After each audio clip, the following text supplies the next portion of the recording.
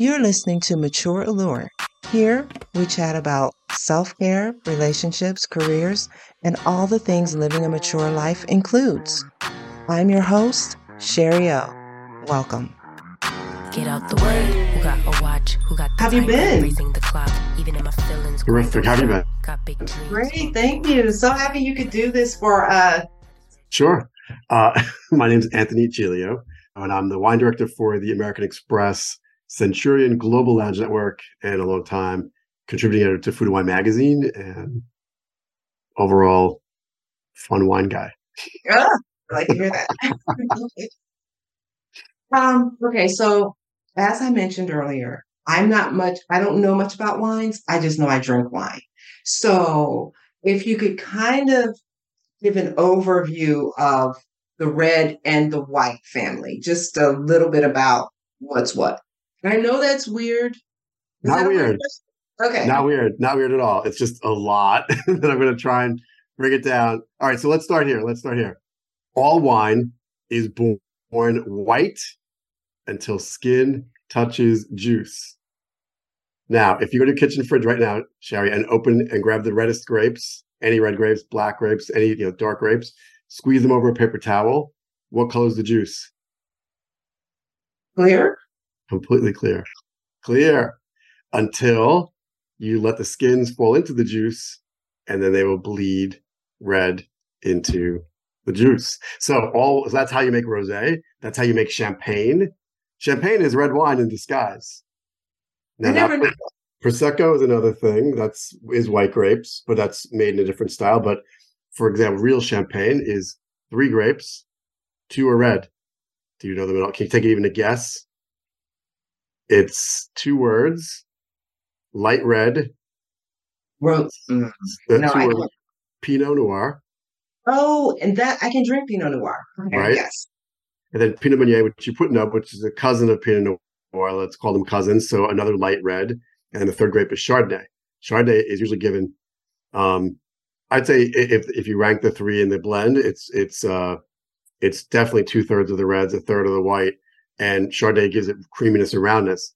And then if you break champagne into the categories of Blanc de Blanc, right? That means white of white. So it's 100% Chardonnay. White of black, Blanc de Noir, is a white wine made of black grapes. In Europe, they don't say red and green, they say white and black. So black grapes equal red grapes. So Blanc de Noir means white of black, meaning a white wine made entirely of red grapes. Does that make sense? Very tricky. It's a little confusing and tricky. And I was going to say, when you asked me the question, I guess where I was confused was you asked me the red. You said about the red, light red. That's what it was. Right. So I was just thinking completely reds. I wasn't thinking because you brought in a Chardonnay, I think, there with the third grape. So it's a little confusing. And which, I can pretty much drink any wine except Pinot Grigio. I don't know what it is about that. I'm happy that you're not drinking. I mean, it will not ruin your life to not drink Pinot Grigio. It's one of the lightest, easiest, friendliest whites on the planet, but there are a lot more exciting wines out there. But no problem with you not liking it. What I really need you to have a problem with is white Zinfandel. All right, that is not a wine. That is. I remember white Zinfandel from my college days. Like that's how I remember. I don't drink that at all.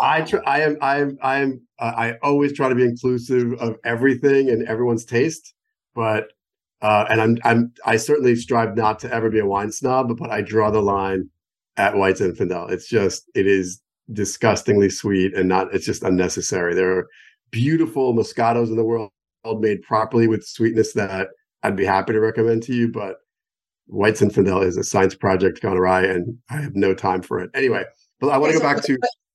But no, now that you said that, let's talk about Valentine's Day, because real quick with the wine, because I know people will be picking up white Zinfandel or they'll pick up Moscato. Those will probably be the 2 on most people's list. Neither one of those.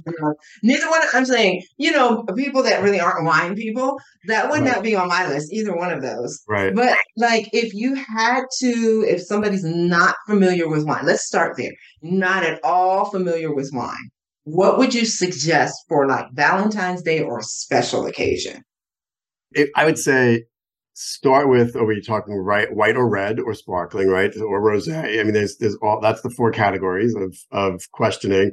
And then to say, what is your dryness, sweetness quotient, right?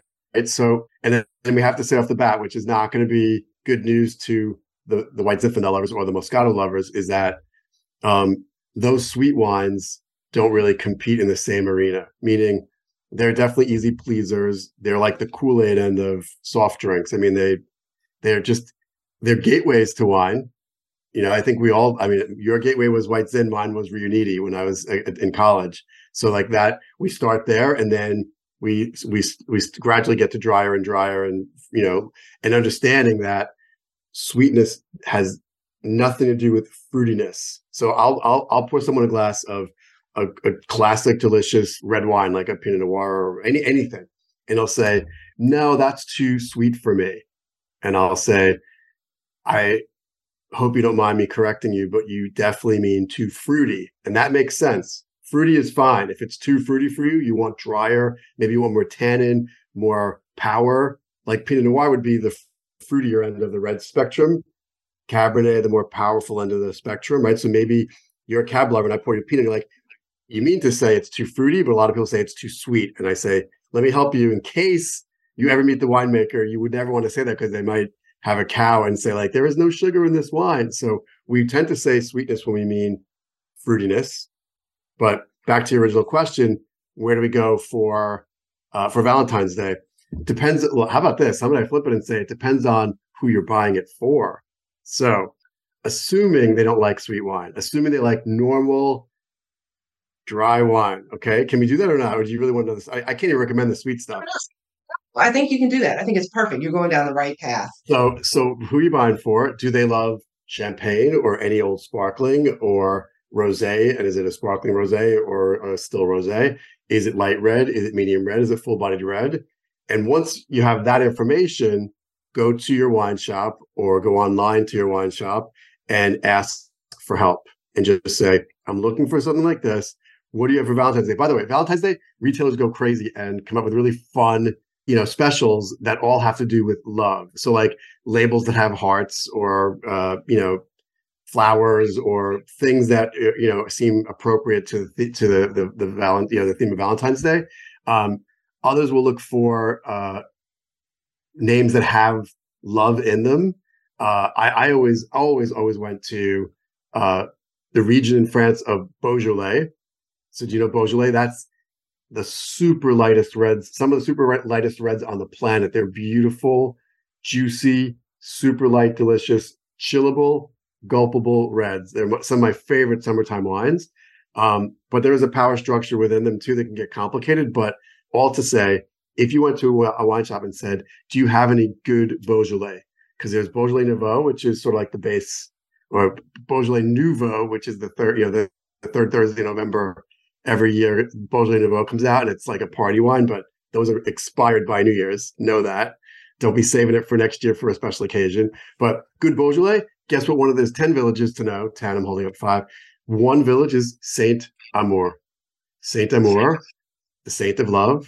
Perfect. I mean, I literally, I was going to go bottle, I'll frame it. I bought one for my wife. I have it ready for Valentine's Day. It's a Saint Amour. So that would be a Cru Village wine of Beaujolais. It's a beautiful wine. I think it's all of like $24, $26. Beaujolais are great values, but I would just go to a retailer and say, show me some fun things for Valentine's Day, and then say what category you might be looking in. Are you looking in real champagne, a good sparkling wine? Is it white or is it rosé? Or are we looking at a white wine, a rosé wine, or a red wine? And within those categories, is it light or full, etc.? You know what? I've never had a Beaujolais. So now that you're saying that, I'm going to try that for You're on Valentine's. notice. You have to have it. You're going to have it before Valentine's Day. Oh, no problem. I'm having wine tonight. So it's wine for any occasion. And I was going to ask you, am I wrong? Because when you were saying it's too sweet, that type of thing, am I wrong if I say it's too light? Because like if I want a red wine, usually I drink mostly red. I do Cabernet. The Cabernet Sauvignon. Is that what it is? Yep. Yeah. I do that one. Like that's what I'm having tonight. Versus if I want something light, I'll do Pinot Noir. Like I Perfect. don't. I noticed I've said that Pinot Noir is light. I wasn't sure if that was wrong to say that it was lighter. Because to me, it 100% just right. tastes lighter. And so then how does Merlot fit into that too? Because I have a nephew who's really moving into that sommelier field. So Beautiful. yeah, Beautiful. yeah. I think he, whatever level, I think it's the first. I don't know, but he just passed something. He's down in Miami. So Congratulations. yeah, so he's really, really excited about it. And I remember him telling me that somebody made a comment like, "Oh, Merlots are the strongest red wines," or something. And I was like thinking to myself, I don't really taste that, but he mentioned to me, Mm. no, cabs are, I don't know if he was right about that either, but I don't know how it really works when it comes to the light versus the Okay. boldest. Is it going to be dry? It's all dry. But Okay. there is actually a spectrum or even a table. I'm a big proponent of Steve DeLong. He's a map maker in London who makes beautiful wine maps, like gorgeous wine maps. DELONG, DeLong's wine maps. If you Google it, he has one thing called, I think he changed the name because he got some grief from scientists, but it used to be called the periodic table of grapes. And now I think it's Mm. just called, I don't know. I don't know what he changed it to.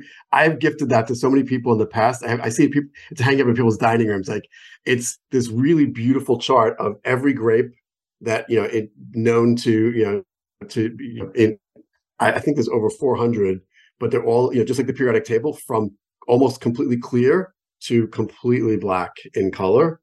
The deepest, darkest red, almost black, basically black, and all the names. And it comes with a booklet too. But it is a great gift to give everybody. Give it to your nephew.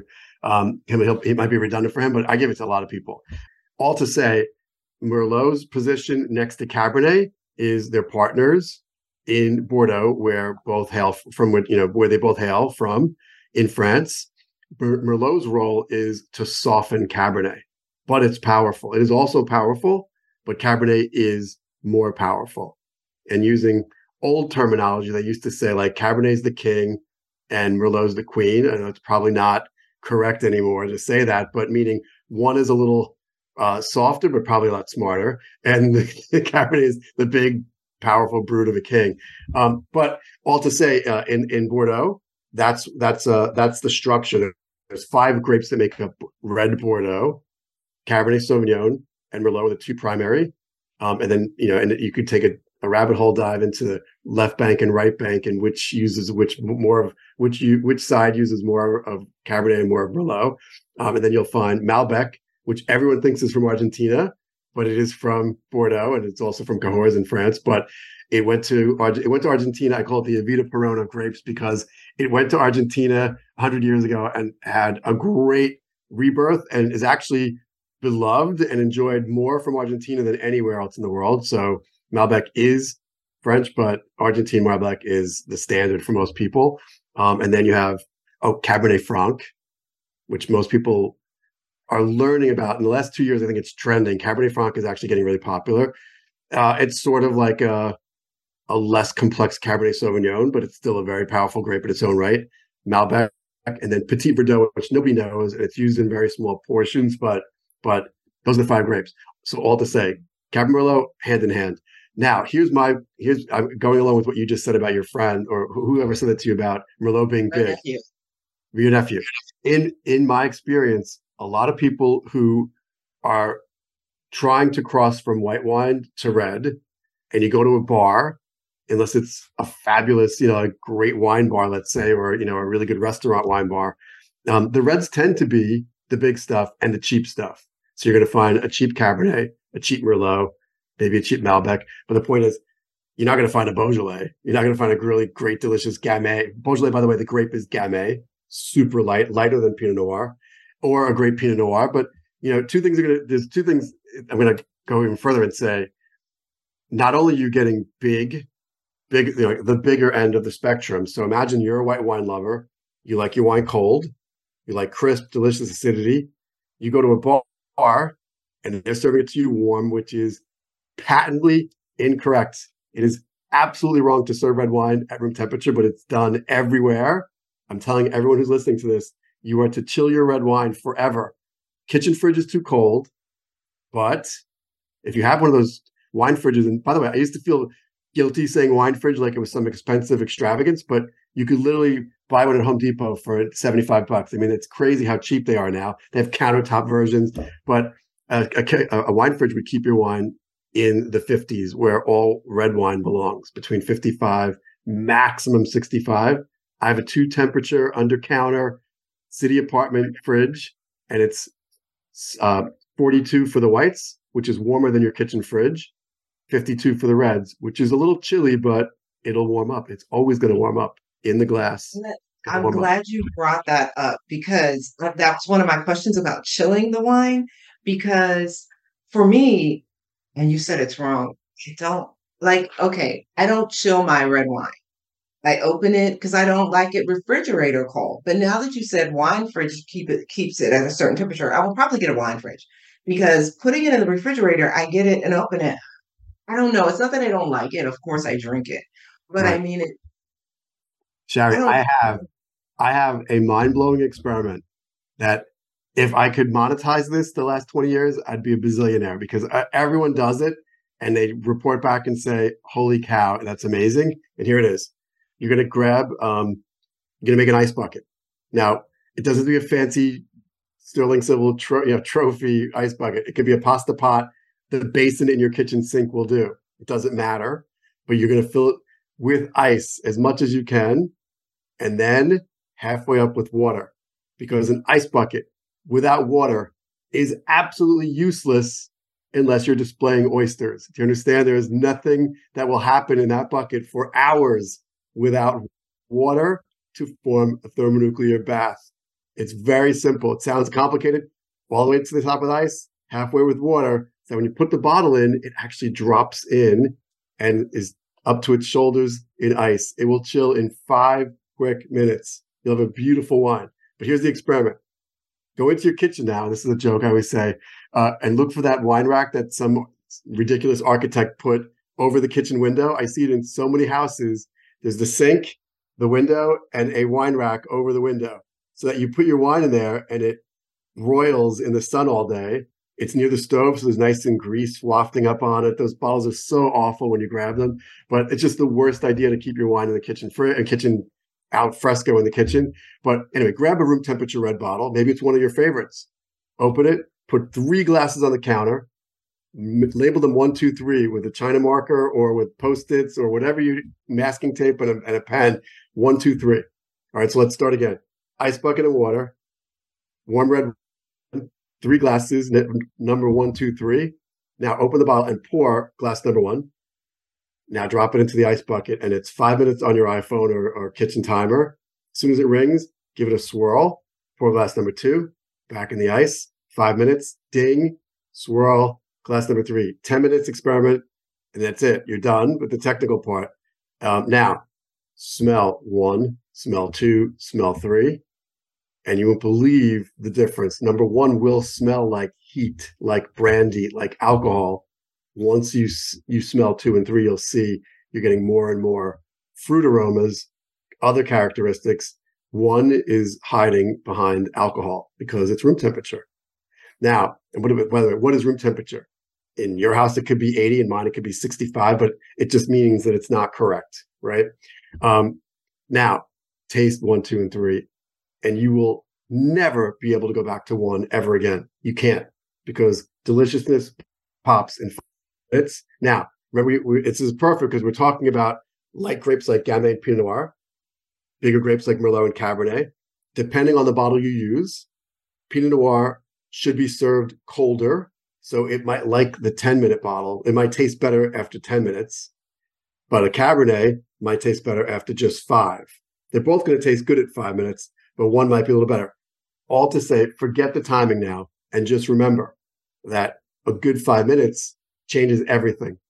And it can get too cold. You could forget the phone rings. You leave it in there for half an hour, take it out, and literally hold it like a goblet with your 100-degree hand on the glass. It'll warm up in no time. But the point is, 10 minutes and you're done. Now, here's the amazing part of this. If you're a betting person, you will make money. Take all 3 glasses into the next room where some unsuspecting friend or partner or whoever it is, and just say, I can't decide which bottle I like better. Tell me which one you like, and let them taste. And hopefully no one likes number one, but there'll be debate about two and three. And then you walk back in and say, you know what's funny? They're all from this bottle. And people will lose their minds. It's like the emoji of the head exploding. People are furious. Like, that is impossible. There's no way these wines are related. I've heard this a zillion times. I'm a little bit hyperbolic, but I'm kidding you. I'm not kidding you that people write to me and say, I did it again. I did it again. I did it again. And people just go, there is no way. I refuse to believe this is the same wine. Like, I'm definitely going to do that. all the same. Definitely going to try that because now I will chill my wine. I won't put it in the refrigerator. I'll actually chill it.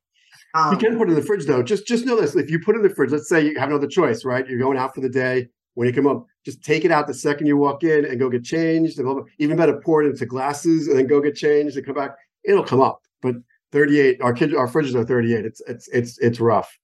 You know, a quick ice bath is, and it could be like literally, I'll use a small little, sauce pot with a little ice and water just as the jump start and go get ready or whatever. Come back in 5-10 minutes. It's fine. Just before you pull that cork or put the cork back in, if you already opened it, turn the bottle, bring the cold up. You're not going to hurt it. But that's why I say give it a good swirl, like when you take it out of the ice each time. And I keep an ice bucket literally on the counter every time I throw a party, and I'm passing wine through to refresh it. Like as you leave stuff on the table, candles are lit, people are talking, it gets warm. So I'll just throw it in the ice while I'm grabbing another whatever and come back in 5 minutes and it's fine again. Just keep dunking through. Whites and reds, always. Just keep dunking it through an ice bath. Gotta have an ice bath. Okay, well then let's talk about whites because we've talked about like the Merlots and all of those. What about I really do like Sauvignon Blanc. I do like that a lot. Sure. But then I also, this might be kind of, I don't know. It's not weird, but I haven't seen it anywhere other than Miami. I'm sure other places sell it, but here in Atlanta, where I am now, I have not been able to find it. It's been a Riesling Moscato mix. Again, I'm not a big Moscato person because it's too, I won't say sweet, too fruity. But Thank you for that. But Moscato is actually produced sweet quite often, like with sugar, like leaving residual sugar in the blend, or they might add some unfermented juice in at the end, depending on where it's made and what the rules are. But yeah, no, Moscato is a hook wine, meaning, like I said to you, it's those gateway wines, just like the Riunitis, let's say, or the other. There's a million on the market, but those are the ones that try to grab you because of sweetness. So it's like that'd be your evolution from soft drink sodas into sweet wines and then into drier. But it's part of the progression. So they hook people who have a sweet tooth with those wines. But so it's a Riesling Moscato blend. Yes. Found in Miami. And here in Atlanta, I mean, I've been to several wine places, I'm sure I could buy it online somewhere. And it wasn't even expensive. It's a cheap wine. But was it sweet? What it was Riesling is dry. So it took down that dry slightly, but it wasn't, and Moscato sweet. So it lifted the Moscato. So it gave me slight bit of. I got it. Yeah, but I'm going to make it easier for you. Let's talk about Riesling really quickly, because most people hear the word Riesling or see the tall, skinny bottle. And for a lot of people, the knee-jerk reaction is, oh, that's sweet. No thanks. Right? No thanks. Riesling has been ruined for a lot of people, generations of people, by cheap Blue Nun, Blue Nun Rieslings. They call them the Liebfrau milks, the 1960s and 70s wines. I had them in my house when I was a kid. They're just very simple and very sweet. Riesling, so the joke your nephew will tell you, maybe he hasn't heard it yet, but he's gonna at some point. We joke, how do you spell sommelier? Riesling, because we love Riesling because of its complete flexibility and ability to pair with everything, because you can make Riesling the Germans have 5 official sweetness, dryness levels that you'll find on German labels. But in general, you could just go to any store and say, show me a bone dry Riesling. They'll have dozens. But what you need, I'm guessing, from the Moscato Riesling combo, you need Riesling, one click up from bone dry, which is called off dry. And if you say that to any retailer, do you have a great off dry Riesling? They're going to have at least half a dozen on hand for you. They should. Now, I could give you one right now that I've been drinking for years when it's spicy food night. So let's say it's Indian curry, like chili pepper fire, like firehouse chili Thai, like something like where, a good, a pho, like a soup with like chili pepper crazy. When you know you're going to be crying, you want either beer. The beer is always great with heat, or the pairing 101 to pair with heat, drink sweet. Now, when I say sweet, I don't mean mega. I mean one click up, off dry. And I would always grab Kung Fu Girl Riesling from Washington State. It's literally Kung Fu, like Kung Fu. And it's a great, like $15 screw cap bottle from Washington State. It is the go-to. I have so many people. My daughter, who's off to college now and cooking dinner with her friends and asking, they're asking for wine recommendations. And I'm like, Kung Fu Girl is your gateway to Riesling. Like, try that first and then you dial it back to dry. But that's a great place to start, especially with spicy food, or if you have just a little sweet tooth. It's a great, because it's tons of acidity, but a little bit of sweetness. It's a nice place to go. I am absolutely going to try that because I have not been able to find that taste. I don't mind. I'll grab a cheap bottle of Riesling. I'll drink it. That's fine. But that taste with that Riesling Moscato mix, I have not been able to find that. And I'm not going to mix it up myself. That's just not going to happen. But No. I will try this Kung Fu. No, it's just not going to work. But I will try the Kung Fu Girl Riesling. I'm excited about that one. Well, okay. So forget about me now. Back to the whites. Okay. You have, and I'm talking about the basic, the Chardonnay, the Sauvignon. So there's a hierarchy, just like the reds, there's a hierarchy of whites. Yeah. So you've already eliminated one of the lightest. You don't like Pinot Grigio, and that's up in the lightest of whites. There's dozens of whites, but in American pop culture, in American wine speak, we know a lot of grapes, especially the whites would be, I'd say, Riesling, Pinot Gris or Pinot Blanc, Pinot Grigio. They're all related, right? Riesling, believe it or not, would be just next. I mean, Riesling has a lot more flavor to me than Pinot Grigio, and then Sauvignon Blanc. Chardonnay is one of the most powerful of the whites, especially oaked, but just in flavor and in color, it's always one of the bigger ones. And in between are a lot of hidden gems, and that's like a conversation for a retailer to say, like, what else do you have? People always say to me, what do I do? I'm stuck on Chardonnay. Where do I go? I say, go to a wine shop and ask if they have any Côte du Rhône Blanc. It's a lot to remember, but Côte du Rhône means, the Rhône Valley in France has beautiful white blends that are delicious and full-bodied and unctuous and juicy. And they're made with 3 grapes. Maybe you've heard of Viognier, maybe you've heard of Marsanne and Roussanne, but those are the 3 grapes: Marsanne, Roussanne, Viognier. I'm going to go on another tangent and say this: we Americans, we speak grapes. You've been throwing me a lot of grapes. All good. If we were at, let's say, a wine tasting at the Metropolitan Pavilion in New York, where all the winemakers from Europe or from around the world come and host tastings every few weeks, you'll find, like, wines of Spain and, the Barolo Council, whatever. Everyone's throwing tastings there for the trade. When the trade leaves, sometimes they invite consumers in, they pay $25 or whatever, come in, taste some wine. I love listening to the conversation because it happens over and over again.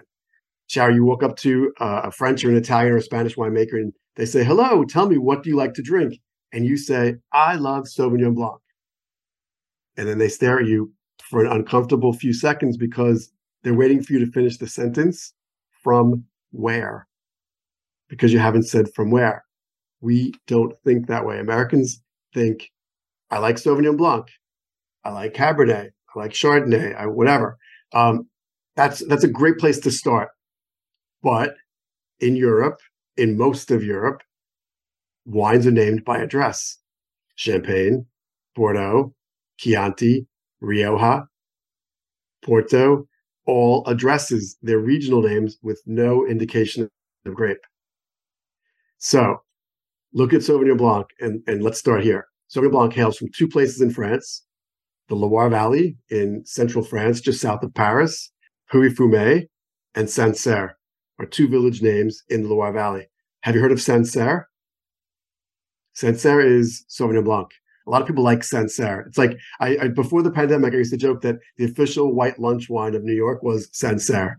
Sounds just French enough to sound sophisticated. It's not hard to say. There's no accents to trip you. But Sancerre is a village in the Loire Valley where the white grape is Sauvignon Blanc, but it's never on the label. So, like I said, we talked about Bordeaux. I told you all those grapes. You will never find a single grape on a bottle of Bordeaux. It's just going to say Bordeaux, or more specifically, where in Bordeaux, like village names, vineyard names, but like the inverted pyramid. Up here is Bordeaux. Up here is France, Bordeaux, left bank, right bank, or other appellations right down to the address. It's sort of like people wonder why you pay more for one bottle versus another of anything. Let's say it's a California, you're looking at the wine shelf and it says, Robert Mondavi, Cabernet, California. That's it. The pyramid is kind of short. But if next to it says Robert Mondavi, Cabernet, Napa Valley, To Vineyard, plot 127, like it's a severely deep pyramid. The bigger the address, the more you pay because it's a higher quality level. Does that make sense? It does. Yeah, It does. I'm all over the place here, but I'm going to bring it all home right now. All to say, you're a Sauvignon Blanc lover. Could you say to me, without any wrong answers, no wrong answer here, do you tend to look at, do you say, oh, I like Sauvignon Blancs, I like the ones from New Zealand, or I like the ones from South Africa, or I like the ones from California, or you just like any Sauvignon Blanc? Any Sauvignon You do Blanc. now, but when we get off this phone, you are going to say, you're going to start looking at your bottles and I'm like, wow, now this one tastes better. If there's two side by side at a party, two Sauvignon Blancs, not from the same place or same producer, I guarantee you will discern a difference. And maybe there you start to build a little bit of your notebook in your head where you say, that one is from California and that one's from South Africa, or that one's from New Zealand and that one's from wherever, or from France. I have no idea in France where it's from, but it's French. Meaning that's just a place to begin to say, I think I like that one better, and I'm going to start asking more for that. And then that's how you find the address. It's reverse. We do it in the reverse here. But all to say, there is no one Sauvignon Blanc style. There's no one Cabernet style. There's no one style of anything. But for most Americans, we speak in grapes, and there's nothing wrong with that. It's a great way to start the conversation, but it can get a lot more. We can get a lot more into it as we learn where those grapes are from, where they're grown. I'm learning so much. That's crazy because I did not know that. Wow, Yeah. now I'm gonna have to start paying attention. You mentioned food earlier. Yep. When it comes to pairing, the whole thing red and meat and beef or whatever. But I just heard you say like the spicy, the heat, the sweet, what is it with wine pairing wines with food? So what I just gave you that to pair with heat, drink sweet is one of the easiest, and I'd say one of the few rules I really, really throw out to people to say. If you do love your favorite Sauvignon Blanc and you tonight buy some spicy Szechuan chicken, let's say, or whatever from your favorite Chinese takeout, that Sauvignon Blanc will get clobbered by those hot peppers. It's not going to taste great. By the way, ultimately, food pairing 101, everything is going to taste better than water, right? So let's say if we could okay, if I have to pick between the water and the Sauvignon Blanc, that's all I have in the house, it's going to be fine. You're going to be great and mission accomplished. But if we can say okay, is this going to be great with hot peppers? That's the only time I say sweetness and spicy heat are the two challenges in food pairing. Otherwise, everything's wide open.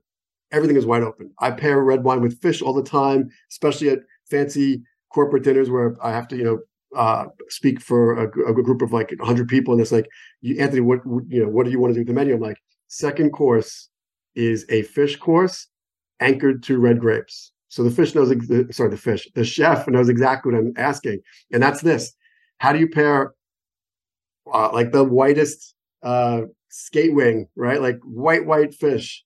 In French, a classic French dish would be beurre noisette, which I don't speak French, but beurre noisette is browned butter, right? Like you have that beautiful brown butter, which could be a sauce on a million things, but you pour that over skate wing, you've now anchored it to red wine because it's got caramelized butter over the top, and that's nutty and earthy and caramelized. It will anchor easily to a beautiful chilled Cru Beaujolais or a great Pinot Noir. If we just roasted if I took anything, a halibut or whatever, put in the oven, threw some capers, maybe some tomatoes or mushrooms, anything earthy to use to make a sauce, I've now anchored it to red wine. I could have it, not Cabernet, never Cabernet. The light, high acid reds go beautifully with fish dishes. It's a conversation piece and it blows people's minds. People are like, I would never think to do this. I'm like, right, because people think that they're not allowed to, or they're afraid to say they do it at home, but they don't want to tell me. The only thing you need to be embarrassed about is putting ice cubes in your wine. I don't want to hear it. There is no reason for this. Because guess what you could do? I have the answer. Another thing I've been talking about for 3 decades and I can't make a penny off it. Freeze grapes in Ziploc bags in your freezer and pop them into a glass of wine if it's too warm, if you're in a hurry, and no harm, no foul. It's on brand. It looks okay. I mean, it's not the most elegant thing to do, but who cares if you're in your kitchen in your pajamas? Nobody's going to tell you what to do. But frozen grapes, no water, no harm, no foul. Better than That's those an awful, awesome idea. better than those awful refreezable plastic ice cubes. No way. I mean, like the lemon wedges and the orange peels. Like, no thanks. It's not sangria, and I don't want anything plastic in my wine. Well, who would want that? Anyway, I digress. So there's your marching orders, right? So when it comes to pairing wine and food, one of the big questions is one of the funniest things. By the way, so I'm the as the wine director for Amex, and my relationship with Amex goes back 25 years. I'm the online sommelier for the Platinum Card. If you opt in through some food and wine newsletter, it's not easy, but it's people been subscribing for years. People ask me questions through their server, and then they come to me, and I have 48 hours to answer. Nobody pays attention to the 48-hour part. But sometimes I get the emails right away. Sometimes I see them tomorrow. But I caught this one. It was years ago. And a woman wrote and said, Anthony, oh my God, the steaks are on the grill. And we realized all we have is Chardonnay in the house. What do we do? And I caught it. I'm like, I'm looking right at it's like we're not texting, but we're emailing. But I'm like, well, by now I hope the steaks are off the grill because you do not want to overcook them if I'm coming over. They should be still moving. If I have my way, they're still moving. But guess what? You have 2 choices. It's very clear your 2 choices. And I already gave it away a few minutes ago. You have water or Chardonnay with your steak. I know what I would do. I would take the Chardonnay. And if you still think that's weird, think about if you were at Balthazar right now with me and we're having steak frite. The steak comes with a giant medallion of butter melting over the top. I mean, it's such a classic thing to do. We love fat with our steak. We love buttery things with steak. Sometimes we use butter sauces on steak sauce, but Chardonnay, unless you're drinking a Chablis that's bone dry, you're drinking an oaked Chardonnay that's got a buttery profile. It's going to be totally fine with the steak. Good luck. And she wrote me the next day and said, that was the greatest steak I've ever had. I mean, like crazy, because she's probably a Cabernet lover. She didn't say, but I get these questions all the time where people are terrified that there's the wrong thing to do, like that there's got to be a right and a wrong. By the way, like I said to you, if you take your favorite Sauvignon Blanc and pair it with spicy Indian food or spicy Thai food or spicy Chinese food or any cuisine, every ethnic cuisine uses hot peppers. But once you add the hot peppers in there or too much sweetness, like candy in wine is terrible too, but people do it, you find out it cancels the profile of the wine. It just tastes terrible. So it's not the worst thing in the world, but it's not the best idea either. For most food and wine pairing though, honestly, when we're talking just savory deliciousness, not sweet, not hot, anything goes if you have an open mind. Okay, well, let's do this before we get further along because I do want to ask you about sparkling wine. But tell us a little bit about your offerings, like what you offer, and how somebody can get in contact with you if they're interested in your 15-minute consulting. Well, I appreciate that. The hardest part is spelling my name correctly. If you could Google me correctly, you'll find me. It's Giglio. So AnthonyGiglio.com, and you got me on Instagram, Anthony Giglio, Twitter, Anthony Giglio. It's pretty simple. You just got to get that silent GL together. It becomes Giglio. But I do this day and night. I'm hosting virtual tastings, live tastings, tours, team building, corporate events, you name it. I do a lot of these many times a week, but I'm pretty booked up already for the first 3 months of this year. So yeah, I love what I do. I don't consider it work. I think I'm really fortunate to do this out of complete love for the subject. I just have so much fun with this, and I love popping, bubbles. That's where people say, "Oh, I thought you couldn't do this," or "I thought you could only do that," or isn't all red wine this, or isn't all blah, blah. It's like there are no definites in here. There's just, like I said, a few things I would say are a little bit better. Like you want to have a little bit of off dry with some spicy foods. By the way, I've hosted wine tastings for red wine and chocolate. And you wanted to talk about sparkling wine. Do you know how many times people, oh my God, red wine and chocolate? I could do it. We would have a lot of fun. But do you know how many people hire me for champagne and chocolate because they're trying to pair two luxury items? It's a terrible idea. Champagne and chocolate hate each other. We could all pretend that they like each other and everyone's going to get buzzed and high on chocolate, but it's not going to be a great pairing experience. Champagne and chocolate do not like each other. Well, that brings up, back to Valentine's Day. What if somebody gets champagne and they have chocolates? That's really good that you said that because. So remember when I said that champagne is red wine in disguise for the most part, but without the tannin, it collapses with heavy dark chocolate, like good. I'm the bitter chocolate guy. I don't know if you're a milk chocolate person, but I love bitter chocolate. I love, love, love bitter chocolate. That pairs beautifully with Merlot, especially, by the way. A little fruit, a little power. Pinot Noirs, Cabernets, Merlots, they all have, there's room in there for all chocolates, even milk. White chocolate is not chocolate, so that's off the list. Sorry. But it caused a war with the chocolate council. But champagne, what I would do then is say, okay, so I'm going to go for the reddest champagne I can get. I'll go for a rosé because at least there's some red wine in there. Or Blanc de Noir, but white Blanc de Noir means only red grapes or only black grapes, because in Europe they say black instead of red. So only black grapes. So Blanc de Noir means white of black grapes. So it'll be it's more red wine, but there's no tannin in there. There's no power structure really. So they're just pressing the grapes. The skins never touch the juice. Tannin doesn't enter the equation. Power doesn't enter the equation. So you just have Pinot Noir, Pinot Meunier juice. So champagne and Pinot Noir, champagne and chocolate, not a great idea. But again, if that's all you got in the house and it's Valentine's Day, you're going to make it work. And why not? It's going to be fine. It's all going to be fine because it's better than, what is it better than, Sherry? Water and chocolate. Yeah. It's always better than water, Sherry. That's the rule for life. Okay, so glasses, wine glasses. Does it matter? I would say that I'm a snob about the thinner the glass, the better for all of our experiences. So like, cheap glassware, like, if you're just buying it's your first apartment and you go to Target for glasses, that's great. And they're going to have cool designs and fun stuff, but none of it's crystal. It's all glass, right? Even Riedel, the famous producer, by the way, let's just for everyone out there listening, I know you all see the word Riedel and you say Riedel. Here's how you remember this. Riedel is the high school in Greece, the musical. It is not the glassware maker. It is Riedel. And I know Max Riedel really well. He used to live in Hoboken. I live in Jersey City, so we were neighbors for a few years. Riedel Crystal. Riedel even makes stemless glass for Target, for example. So like they're cool design, they feel good, they're nice glass, but they're glass, not crystal. So crystal is, if we can get really good crystal glasses, right? Like Riedel glasses. My one favorite, I just took it off the table here. I did a tasting this morning. I love if you're buying me a birthday gift, by the way, Sherry, which is February 20th. It's coming. I'm glad you let me know.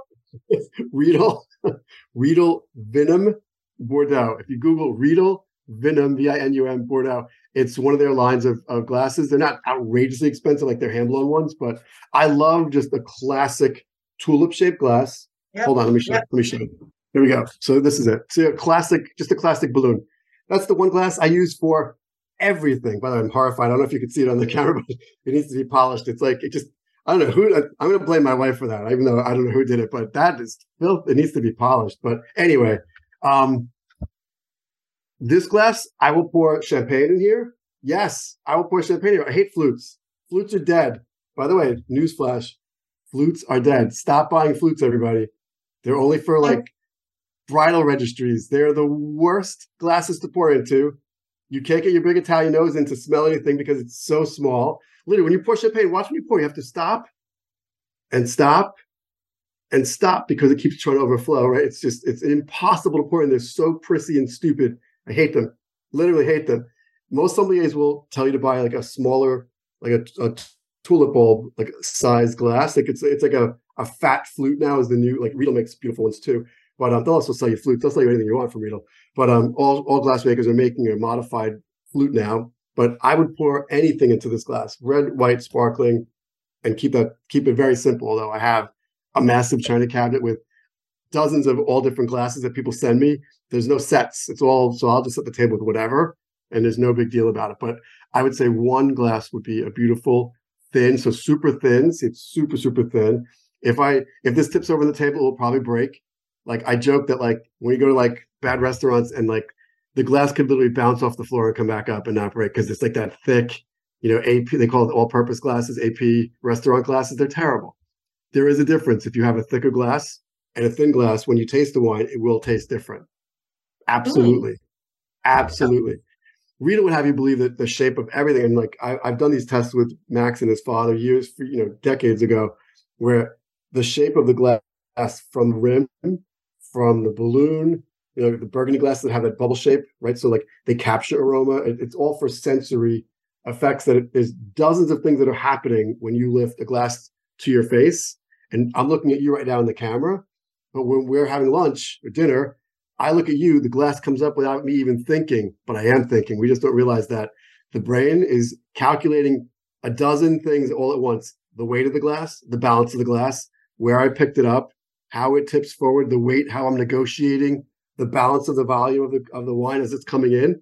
My eyes are looking at you, but I'm also seeing the glass. And all these things are happening, how my jaw, either how my mouth opens how much, whether my tongue comes forward to touch the glass or backs up to let the volume of wine hit the bottom of your palate. It's crazy. Read like slow film, like they film everyone drinking, then they slow it down to watch all the effects of all the different glasses. It's mind-blowing stuff. Really, really fascinating. But I mean, unless you're a bazillionaire, who's going to buy all these different glasses? I have a lot of samples here. And I believe that they do make things taste better. They always have that mind-blowing placemat of 6 glasses, and they show you like the taste of, and then of course the reveal at the end is it's all the same wine and they all taste very different in the different glasses. But I want to be right. You've done it then. Yeah, I've done that, and that's how come I asked, because my mind was blown. It was like, all right, but I want to. So like my job is to keep things in a normal human stratosphere. Like most of us don't have the room or the budget for all those glasses. So what do you need? In truth, you need, if you wanted to have at least 2 pretty glasses on the table when you set a table for dinner, you just need this one and the smaller one. Just like this, like the Sauvignon Blanc one is the smaller version of this. It's thinner and a little shorter, but that's all you need for an elegant table. I'm really mortified about how cloudy this glass is, but it is. We don't use a dishwasher, so this must have just gotten a rinse and didn't get dried correctly. But anyway, last question: sparkling rosé. If you could just sparkling wine, because I really don't understand sparkling wine, and like rosé. I know you mentioned how rosé was. Is it right? So sparkling rosé is delicious, depending on who makes it, right? But we talked about the fact that you're making wine, but most sparkling wines are made without skin contact, so they stay white. Rosé is the exception. So let's take those 3 grapes: Pinot Noir, Pinot Meunier, Chardonnay. I make 3 barrels, no skin contact on any of them. So I have 3 barrels of Pinot Noir Blanc, Pinot Meunier Blanc. Chardonnay is already Blanc, right? And now I ferment Pinot Noir Red in a 4th barrel. I don't need the barrel though. So now I take my bottle, and real champagne is made 1 bottle at a time, where they blend.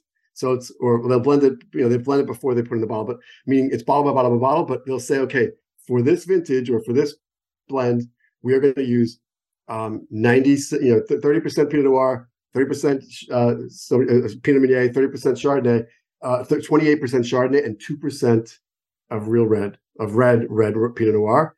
And all it takes is typically 5% of the volume of any bottle to turn it rosé. So a little 5% of red and they turn it red, and then they second ferment it in the bottle. They age it. They serve it to you in a beautiful white towel on the table. But really great rosé. So here's what I say: if you don't know what rosé to buy, even still rosé, look for producers you already trust for your other favorite Cabernet or Merlot or Pinot Noir or whatever. Look for that producer and see if they make a rosé. It's going to be good, right? Because if you already trust them. If you're buying rosé, like summer rosés for the beach, I always say I would start with Provence. I go to the French.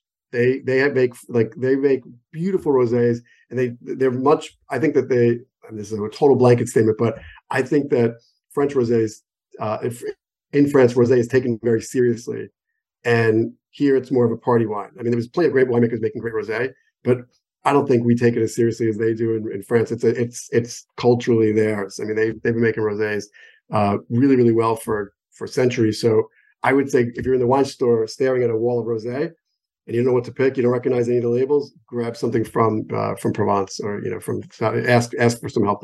Go there. Awesome. Let's do this again. I feel like we could go for another hour, but. So I'll keep you posted because I have enjoyed this conversation. I've learned so much. I had very little knowledge of being with, but I've learned so much, and I thank you. Thank you, Sherry. Likewise. Thank you so much. Thank you, Anthony. I'll talk to you later. Take care. Bye. Bye-bye. Get out the way.